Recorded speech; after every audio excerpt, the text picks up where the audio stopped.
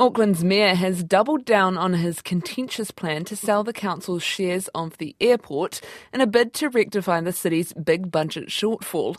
In a speech this morning, Wayne Brown said this year's budget is one of the hardest in Auckland's history. He also cherry-picked the media he wanted in the room and described many of his council members as financially illiterate. I asked the Deputy Mayor, Desley Simpson, why several major media organisations weren't invited. Well, I think that's a question to address to the Mayor's media team. I mean, I think it's a shame. I would have liked, if it was me, I would have had everybody in the room. Also, noting that he described some of the councillors as not financially literate. What do you say to that?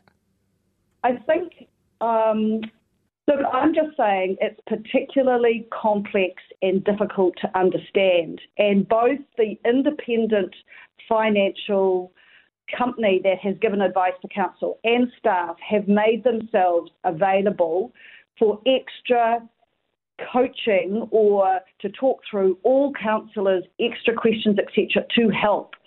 You know, this is probably more difficult than any other budget to get your head around. And everybody, there's not anybody around the table who has a chartered accountant's degree or whatever, you know. So you're all financially illiterate? Well, I didn't know. There's no way I would say that, Charlotte. Please be very clear. There is absolutely no way I would say that. But what I'm saying is it's very difficult. And, councillors have asked some questions. And what I'm very impressed with is both our staff and external advisors have offered to help any councillor who has questions to help understand what they need to do next week. So this is the Mayor's final proposal before it goes to a vote on June the 8th. Do you have the numbers to get this across the line? We'll know on June 8th, won't we? But my personal belief is that what he has done is as good as what can be done right now, noting that whilst this is an annual budget, it has long-term effects.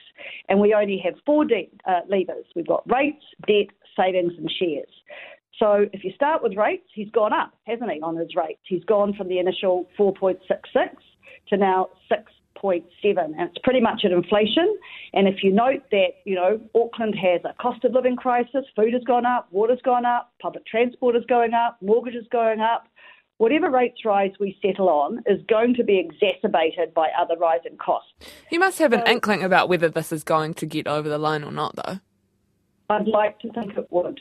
But I don't know because, like many in my heart, I didn't want to sell the airport shareholding, but professional staff advice from an independent company tasked with analysing whether we should hold them, sell partial, a few of them, or sell all the shares, that both of those advice has said sell them all. And that's a hard pill to swallow when in your heart you want to keep them. It's an emotional wrestle that I think a lot of people are struggling with over the next week. Do you think that the Mayor calling those people financially illiterate will help convince them to your side?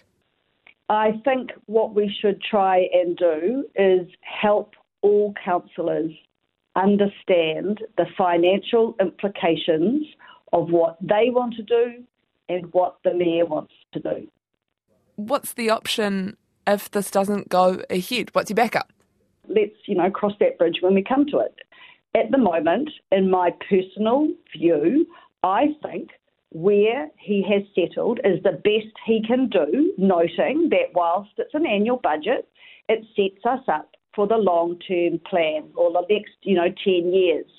Selling the shares is not a one-off sugar hit. It's not. It's ongoing savings of $100 million less in debt. That's a lot, And as I said, I think the problem we have around the table is heart versus head. That's what I think is a real issue here. That is Auckland's Deputy Mayor Desley Simpson.